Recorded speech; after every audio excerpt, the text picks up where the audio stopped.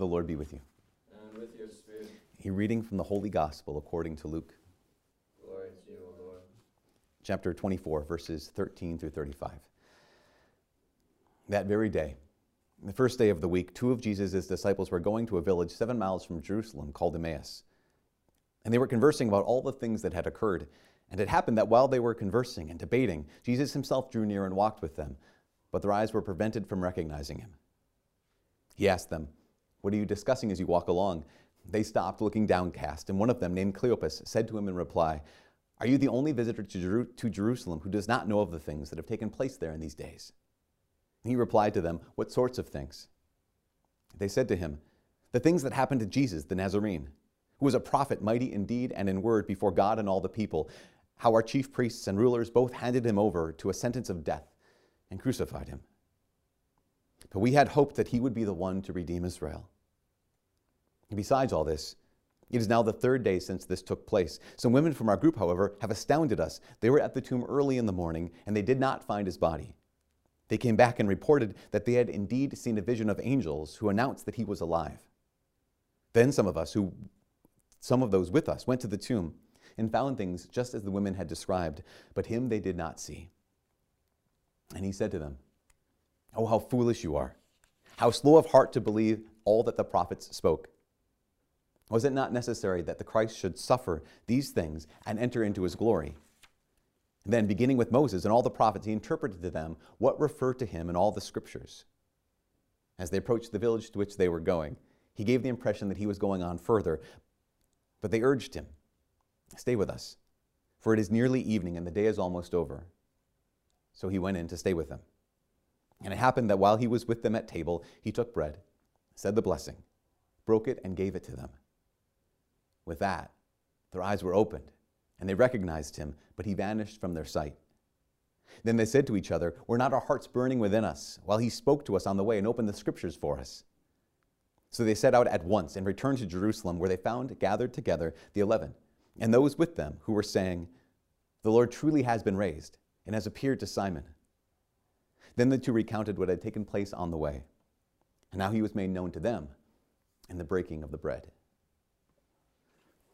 The Gospel of the Lord. Praise to you, Lord Jesus Christ. So I totally understand at this point in 2020, referencing the Lord of the Rings is only, it's a hack thing, right? Because all the priests used to do this. And that makes sense because they're a bunch of nerds. But also, we do it because it was voted the best novel or best work of fiction in English literature in the last 100 years. So, I'm going to reference it. It's not just 'cause I'm a nerd, I'm also cultured. But I was thinking about, here's a setup for the Lord of the Rings, right? It starts with in the Shire, which is where these hobbits live. And these hobbits, what are they devoted to? They're devoted to peace, and they have this sense of contentment. They're absolutely comfortable, right? They're completely safe. They're incredibly secure. And then this one key figure steps into their lives, and he has news. And the news is they're not as safe as they imagined.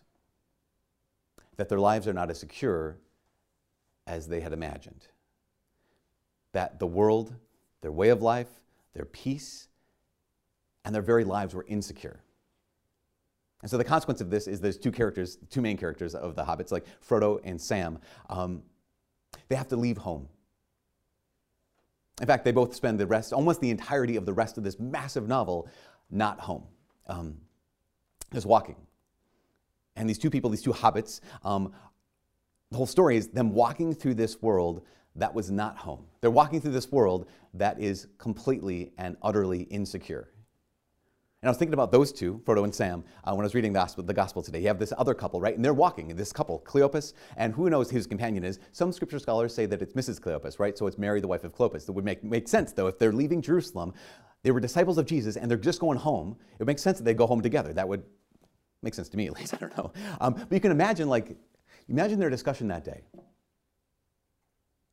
That here they are on Sunday, and just talking to the other disciples, and just making the decision, we're going to walk away. Making the decision, you know what, you guys, imagine announcing to the other disciples, you know, you guys, we're just going to head home. We're kind of done. And I'm really tired of We're really tired of being not home.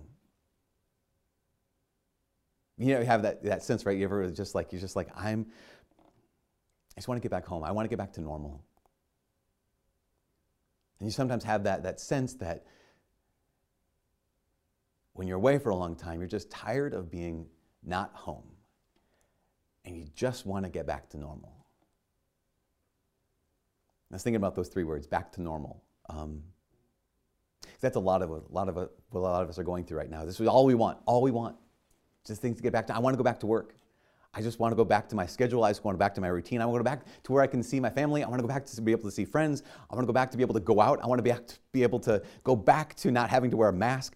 I want to just get back to normal. And that is, for so many of us, that's like the goal right now, is just to get back to normal. Maybe even maybe even back to normal means I want to go back to the illusion. I want to go back to the illusion of security.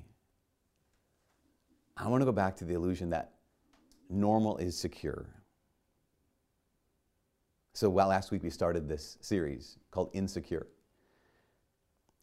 Because there comes a time in every one of our lives where we have to be reminded that security is an illusion and certainty is a mirage. That normal is insecure. That normal is danger. That normal can get us tired, and I imagine we can identify with Sam and Frodo. I just want to go back home.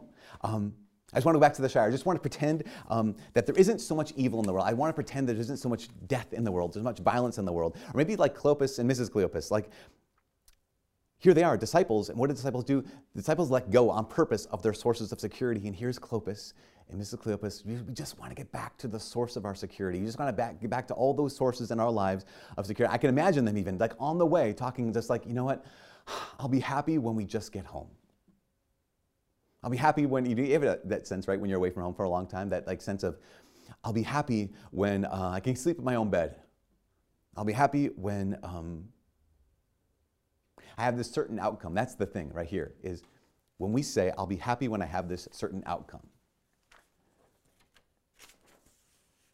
So often our security is tied up with outcomes. Like maybe even too often, our sense of security is tied up with outcomes. So we'll say things like that. We'll say things like, yeah, oh my gosh, I'll be happy when this test is over. I'll be happy when I can get back to work. I'll be happy when I can see my parents. I'll be happy when, and that sense of like, I'll be at peace when, and that's not a lie, right? That's probably true. In fact, here on campus, not on campus, but online through this campus, this is the last week of classes for our students. And then the week after this is finals week. And I imagine that they're like, no, I'll be at peace when I get done with that test. Like that makes sense. It's not a bad thing to say. The only problem comes when we say, not just I'll be happy when, but when we say, I can only be happy if. We say, I can only have peace if. Like I'll only have joy if. Because then we realize that as long as I need certain outcomes, my life remains insecure. As long as I need certain outcomes, joy remains insecure. As long as I need a certain outcome, then my happiness and my peace and my life, again, remains insecure. Because everything's conditional. So my happiness is based off of a condition. It's based off an outcome. And my joy is based off of a condition. It's always going to be fragile. My faith is always going to be fragile, and my hope is always going to be destructible, as long as it's based on outcomes. And if our outcome, like showing up to Mass today, is I can't wait to get back home, or back to normal, not home, because you're probably home, but like that sense of like, I can't wait to get back to normal. If that's the outcome, if that's the condition, I want to get back to normal, our lives will always be insecure. So we have to ask the question, like, but at the same time, there is a normal. What's the normal for Christians? Like, what is normal for the Catholic? St. Peter says it in the second reading today. It's 1 Peter chapter 1. He has this line, and he says, conduct yourselves reverently during your sojourn. Which is like, uses these words that we never use, reverently, sojourn. That word sojourn, I like the New American Bible Translation. That's what we use at Mass. But sometimes it just kind of it doesn't get it wrong. It's just, there's more powerful words. What St. Peter is saying is that word sojourn is actually the word exile. says, conduct yourselves reverently during your time of exile. In fact, the word exile comes from a Greek word. I'm not going to be able to say it right. Parokia. There it is. Nailed it. First try. So the word parokia. Oikios means home or house or home. And par is like basically not home. So parokia is not home. And St. Peter is saying, conduct yourselves reverently during this time of being not home. Because that's what life is for the Christian, is a life spent not home. And so Peter's like absolutely reminding these Christians, like, remember this truth, is that you're not home. This isn't home. And so what do you have to do? He says, live this life well. That's what he means when he says, conduct yourselves reverently, because I hear the word reverently and I'm like, oh, just, folded hands, like I'm very solemn, No, reverently means thoughtfully. Reverently means intentionally. It means not carelessly. So here's St. Peter saying, do not live carelessly as you live this life well. But listen, this life that you're living, you're not home. Remember this. Normal for the Christian is not home. And you have to live this life well, not carelessly, but without conditions. With a security that's not based on outcomes. That without saying something like this, without saying, something has to change in order for me to have joy.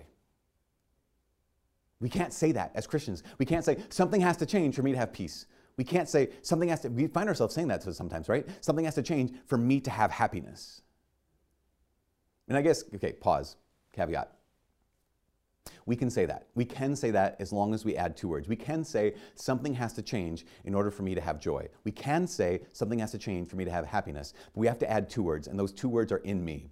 So we can say, something has to change in me for me to have joy.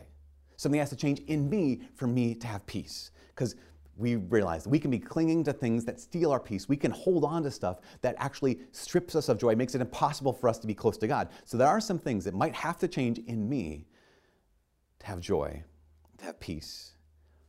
And that's why St. Peter is saying, live thoughtfully, live intentionally. Do not live carelessly, because you are not home. But that doesn't mean you have to be insecure. You can actually still live powerfully. And this is the crazy thing. Just because we are not home does not mean we have to live in this way that's insecure. We can still live powerfully as long as we have one thing. If we have this one thing, then we actually get to walk through this world where we're not home, this world that actually is insecure, but we can absolutely walk securely. And it's the one thing that Cleopas and Mrs. Cleopas don't have. They're walking away because they don't have this thing. They're not home and they're trying to get home, but they're walking weakly. And they're walking away and they're walking alone because they don't have this one thing. And even talk about it. So Jesus shows up, and we recount the story. So Jesus shows up and he's walking with them. And what are you talking about on the way? And they say, are you the only one who doesn't know about these things? What things? Jesus of Nazareth, a prophet mighty in deed and word before God and all the people. How our chief priests and elders handed him over to be crucified. And then they say these words that reveal the condition of their hearts. And they say, but we had hoped. But we had hoped. It's past tense. And we don't hope anymore. That they reveal in that moment that their faith was fragile and their hope was destructible because it was based on outcomes. They even say it was based on an outcome. We had hoped that he would be the one to redeem Israel. We had hoped that he would redeem Israel in a very specific way. We had a very specific outcome that we wanted. And when we didn't get that outcome, now we're done. Now we're going to walk away. And they lost hope. We had hoped. I think it's really important in this moment right now to also realize that they could have chosen hope. Like that was still an option. It was still on the table for them. I mean, because they go on to say, besides all this, some women from our group went to the tomb and the stone was rolled back, but the body they did not find. In fact, they saw a vision of angels telling us that he was alive, wasn't dead. The other people went and verified this. Hope was an option. It wouldn't have been unreasonable for them to actually trust and have hope. That wouldn't have just been a wish for them. That wouldn't have just been like I really want, that's what we use the word hope though, right? It's usually a wish. We something I really, really want, something I really desire. I hope it's a nice day today. I hope that we can get back to work soon. That's just a vague wish. That's being optimistic. Here's the thing. Christians are not optimists. Christians are not optimists. Being an optimist is someone who just has this vague wish for life. I have this idea of positive thinking, and that's not what Christians are. In fact, optimism can kill you. So you might know the story of Admiral James Stockdale. James Stockdale. He was a Navy admiral. He was a pilot in the Vietnam War. He had flown over 200 fighter missions before his plane was shot down in Vietnam, and he was taken a prisoner. And he was a prisoner of war, one of the longest people who lived in a prisoner of war camp in Vietnam, or actually U.S. military history during wartime. He was in the Hanoi Hilton, which is just a devastatingly torturous prison camp for almost 8 years. Like when he was brought to the prison camp, his body was already broken, fractured from his plane crash. And then they saw him, he was a high-ranking officer, obviously, right? So he was the target of so many of his captors' tortures. He was in solitary confinement for over 4 years, tortured almost daily. And he survived, and so did so many men with him. But so many men didn't survive. And there was this very famous interview with Admiral Stockdale after he got back to the United States, and within the last maybe 10, 15 years, where someone asked him, like, you survived, and so many survived, but so many didn't survive. And he was asked the question, what was the difference? Like, who didn't survive? And Admiral Stockdale looked at the guy and said, that's easy, the optimists. And the interviewer was kind of puzzled by that. Like, wait a second, you think that people who had positive thinking would survive anything? And he said, no. The optimists, they're the first ones to die because we got captured and they thought, okay, we'll be home by Christmas. We have positive thinking. We'll be home by Christmas. And then Christmas would come and Christmas would go and they'd still be there. Okay, we'll be home by Easter. And then Easter would come and Easter would go and they'd still be there. Okay, we'll be home by next fall. Okay, fall would come, fall would go. Thanksgiving. And then another Christmas would roll around and he said, and these men would die of a broken heart. Because optimism is not hope. Hope is not based on outcomes. Hope is not positivity, and it's not based on positivity. Hope is based on a person. That's why St. Peter says in this 1 Peter, he says, you have faith and hope, not in outcomes. He says, you have faith and hope in God now. Peter, again, in the first reading, a lot of Peter this weekend. Peter, in the first reading, he's quoting David, and David says these words. He says, the Lord ever will be at my right hand, that he's with me, and therefore I shall dwell in hope. Again, our hope is based not on positivity, it's based on a person. In fact, my definition for hope that I always like to share with people is hope is trust in another extended into the future. Hope is when you know a person is trustworthy, and you know they're going to be trustworthy. For the Christian, for us, for all of us praying this morning, those who are called to have hope, who are walking through a world of insecurity, who are not home, you have hope. Because your hope is trust in Jesus extended into the future. Like David, I know he walks with me, and so I dwell with hope. And again, hope is not a wish that things will change, but it's trust in the one who will never change. Hope is trust in that one extended into the future. And that's one of the reasons why I love, and the next thing Jesus does is he then opens up the scriptures to Cleopas and Mrs. Cleopas, right? And he shows them everything in the Bible that was about him. Probably did that for so many reasons. But one of the reasons I think he did it for is because he's basically saying, remember where he was. Because when you remember where he was, it reveals where he is. And looking back in the scriptures, like, remember what he's done. Because when you remember what he's done, it reveals what he's doing. He says, remember who he is. Because when you remember who he is, it reveals who he is now. What he's saying is, remember what I've done? I've been faithful, so you don't walk alone. Remember where I was? Well, here I am now, and you don't walk alone. Remember who I was? Well, I am with you now, and you do not walk alone. You're not home, but you're not alone. And this is one of the reasons why those who hope are those who walk. This is the reason why those who hope are the ones who act. Those who hope is a virtue that moves. Hope is a virtue that acts. Hope is a virtue that guides. Hope is not a wish is like, I'll sit back and wait.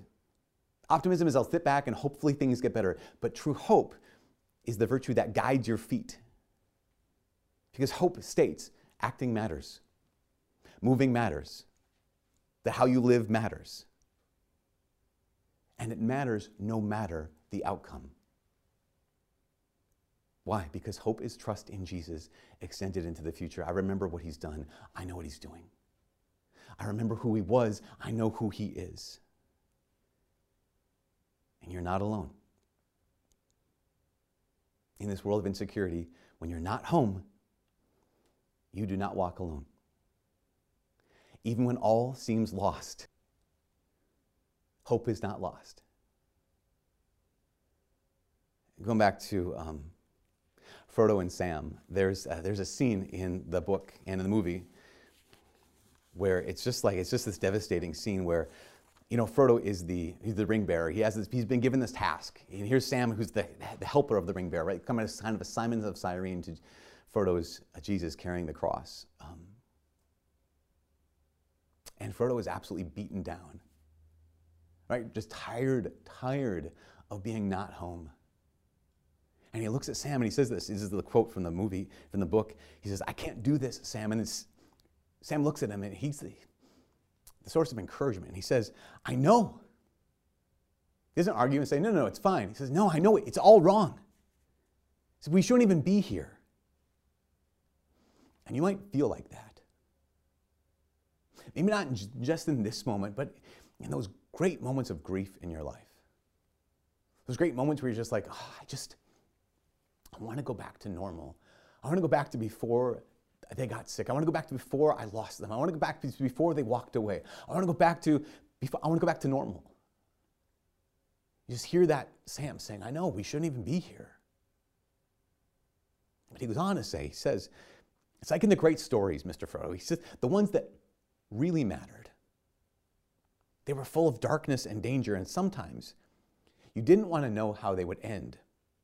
Because how could the end be happy? How could the world go back to the way that it was when so much bad had happened? How can things go back to normal? Is there even a home when so much bad had happened? And he says, but in the end, it's only a passing thing, this shadow. Even darkness must pass. A new day will come, and when the sun shines, it'll shine out all the clearer. And those were the stories that stayed with you, that meant something, even if you were too small to understand why. But I think, Mr. Frodo, I do understand. I know now that the folk in those stories had lots of chances of turning back, only they didn't. They kept going because they were holding on to something. And then defeated Frodo says, what are we holding on to, Sam?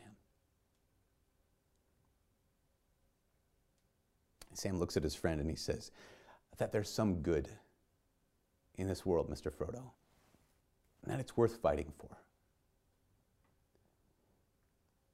So even when we're not home,